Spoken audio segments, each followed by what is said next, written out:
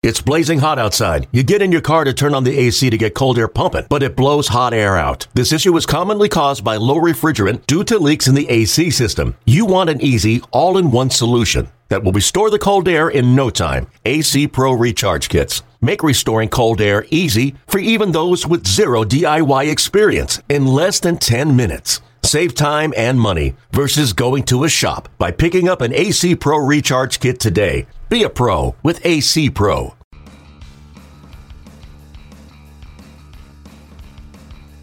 You're listening to MLB.com Extras, brought to you by MLB.tv. It's baseball everywhere. Hey everyone, Tim McMaster here along with our MLB.com Braves reporter Mark Bowman. Mark, we're talking starting rotation on the podcast this week, and it's certainly an intriguing starting rotation when you look at the new additions to this Braves rotation and the veteran pitchers there. I think it's going to be a real entertaining rotation to watch as well, and we'll see as the season goes along if some of the young guys can kind of earn their way into that. But let's start at the top, and despite the additions of R.A. Dickey and Bartolo Colon, Jaime Garcia, Julio Teheran is the ace. I think he earned that title a year ago. I don't know if he's the long-term ace of this staff. He'll be a guy in there. But right now, best option as far as that number one. What do the Braves expect from him in 2017? Yeah, Tim, I think you kind of laid it out perfectly there. I mean, I think what you saw from Julio Teheran is the capability of serving as a legit number two or number three in many rotations last year. Now, within this rotation, I think he is with the number one. The Braves certainly hope to see him live up to that expectation or to that level. If he pitches like he did throughout most of last year, he certainly will be that anchor that they need at the top of the rotation. We saw him through the first 3 months last year earn that all-star status, which we saw from him in June right before he had that infected hair. They flagged him for a start or two. You're thinking, okay, is this guy may even get some Cy Young votes? And he was pitching that effectively. And what was the difference last year was that, that he was the command of his fastball. That's where everything starts. He was commanding his fastball better, but he had a much better feel for his secondary pitches. His slider became a weapon again. We're never going to see that guy that was touted, I don't think, back during his high, top prospect days. The guy that was throwing 94, 95 with the, good slider and the other secondary stuff. But, he proved last year and even back in 2014 that he can be successful right there at 90, 91. Just because of his advanced knowledge of knowing how to attack hitters. At this age, I think that he has proven that he has a good sense of how to attack hitters, and that's going to keep him around the game for a long time. Over the next few years, we're probably going to see bigger and better arms that might, become more of that legitimate ace of that staff. But with Teheran locked up here for the next few years, he certainly serves as a valuable anchor.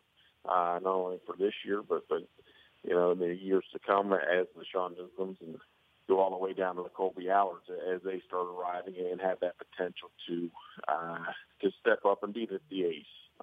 You look at the rest of the rotation. Bartolo Colon coming off another very consistent season there with the Mets with R.A. Dickey. He did struggle last year, but you look at his home and road splits. He had a 3.43 ERA, I believe, on the road.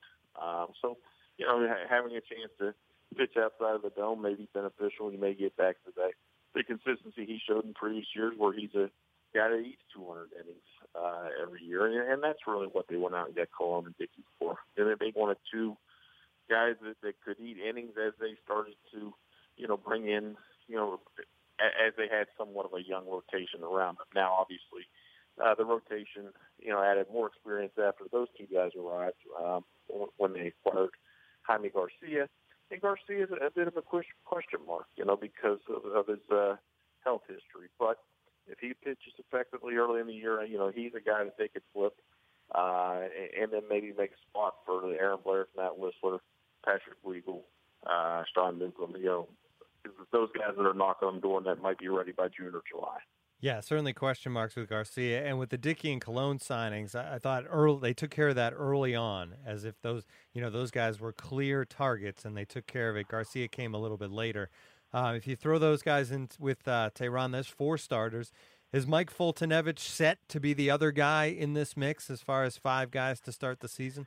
Well, what the Braves are going to say, Aaron Camp is, he needs to win this spot, and that's fine. I mean, you got to say that. And, you don't want to have a guy at this early stage of his career feeling like anything's handed to him. But at the same time, unless he absolutely has a terrible spring or, suffers some kind of injury, I don't see how you could give that spot to Whistler or Blair and not him. And let's take it a step further. Okay, so now you say, okay, what about John Danks or Cole Mentor? Okay, you still have to take a look at the big picture here. I think that they're already taking, kind of risking the future a little bit by putting Whistler and Blair at AAA level to start the season. I think you have to have at least one of these guys in the rotation because you don't want to go into 2018 with a bunch of guys that are going to be enduring growing pains, having to learn the lessons that you really can only learn at the big league level. Yes, you can develop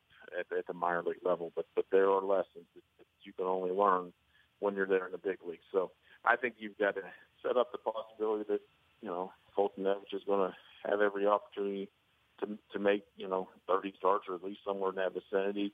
And at some point this year, I like I said, whether you flip Garcia or Cologne or Dickey, I think at some point in time you may have to create another spot for at least one of those other guys, so that when you go into 2018, you aren't once again burdened by the youth in your rotation that they felt last year. And I get it. You're moving into a new stadium. You want to win this year. You go out and get these veteran guys. At the same time, you motivate some of your young kids like Whistler and Blair by telling them, hey, look, nothing's guaranteed. You're going to have to earn your way back up here. And that's fine. But at the same time, if they prove they're ready, I don't think that they can be in a position where they're blocking their path back to the big league level for any significant length of time. And the same goes in regards to Newcomb and Weigel and Max Fried coming quickly. He's going to start at the AA level. He's never pitched there before. But at the same time, I wouldn't be surprised at some point this summer we'll talk about, hey, is this guy ready to make the jump? You mentioned Whistler and Blair a lot there, and obviously they're kind of those next guys in line. And it's been made clear by the moves the Braves made in the offseason that they're most likely, unless they're absolutely lights out in spring training, starting the year in AAA. How will those guys handle that? Because they're almost back where they were a year ago, trying to make this team. But maybe when you talk about Whistler, maybe there's less of a chance now than there was a year ago of him being part of a rotation. Well, I think he's the one that probably, if you're saying which one should be more angry with this direction, I think he may be the one. Aaron Blair had his opportunities last year. It wasn't out of the question that, hey, maybe he would stumble a little bit last year, and that there was a possibility he would have to start this year in AAA. There was never a guarantee he was going to stick, but at the same time, Whistler has been within this Atlanta rotation for a significant portion of both of the past 2 seasons. Yes, he struggled throughout June and July last year. When he came back in August, I thought he pitched pretty effectively, and yes, there was a start or two there in September after he had tweaked his oblique, where he may have been battling some or shaking off some rust. But at the same time, I think that he's the one guy that has to be saying, hey, don't forget about me. What more can I prove? But at the same time, I think that he's one guy that if he just gets a little bit more mental toughness about him, maybe enhances his confidence there on the mound, becomes more aggressive with his approach, I think he has a long career ahead of him. I really like his intelligence, his pitching IQ. They're just a little bit some portions of his game that I've heard some of the coaches and scouts talk about, where just the pitchability and aggression level, I think, are the two things that he has to focus on. And hey, maybe this little kick in the rear will be exactly what he needs, and to get back on that path that he's shown that he can travel both the past two seasons, because there have been stretches where he's shown that he could be at least a solid number 3 and number 4 for many years at this level. Yeah, hopefully the motivation certainly pays off, and it's, I think, a good tactic. You don't want a guy to get comfortable either. One more thing I wanted to get your thoughts on, Mark, here on the podcast. Blaine Boyer, Emilio Bonifacio, non-roster invites to this team. What are the chances of one or both of those guys earning a spot on this roster? Well, with Bonifacio, I was somewhat surprised to hear him thrown in the mix. When he signed in December, I was actually surprised he signed back with the Braves. He spent most of last year with Gwinnett. He was effective, or he put up some good numbers there, but at the same time, his big league results weren't impressive in any sense, and obviously he had struggled the year before with the White Sox. So I was somewhat surprised that they went that route and that he wanted to come back here. But at the same time, from what I hear, that he's certainly right there in the mix, and maybe should be considered one of the favorites for the bench job if they like his. He's a switch hitter with some speed and has that ability to play center field. They have some other options to play center field if necessary. Vince Yorte's out for any extended period of time with Peterson or Rodriguez. Either one of those guys could move out there, even d'Arnaud. But at the same time, I think they just kind of want to have a guy like Bonifacio on their bench, from what I understand. So if he has a decent spring, I do expect him on the roster. As with Boyer, he was somewhat of a late sign here a week or so ago. But he obviously wanted to pitch here in his hometown. This is a chance. This is going to be his only opportunity to be a part of the first season of SunTrust Park. He's got some young children here that he's been moving around here the last few years. San Diego, Minnesota, and Milwaukee. There are no guarantees with that minor league deal, but at the same time, I think he was confident enough in his own abilities and also interested in this opportunity to keep his family at home to take this chance that he now has. You look at the bullpen mix, and you have Jim Johnson, obviously, there at the top, and if Aroldis Vizcaíno's healthy as everybody expects he's going to be, he's the guy that could be their top setup guy. You got Cabrera, Ramirez, Kroll, Jazz Rowe, and then Paco Rodriguez is probably, if he comes back from Tommy John effectively, then he's probably their one guy that could be used as a lefty specialist. So you're running out of numbers even with them using an 8-man pen, especially when you throw in Rivero, the Rule 5 pick from the Cubs. But at the same time, I think the Braves may use this depth to either make a trade or, maybe take one of these younger guys. It would probably have to be Cabrera, because you got Rowe, Kroll, and Ramirez all out of options. Maybe they start him back at the minor league level.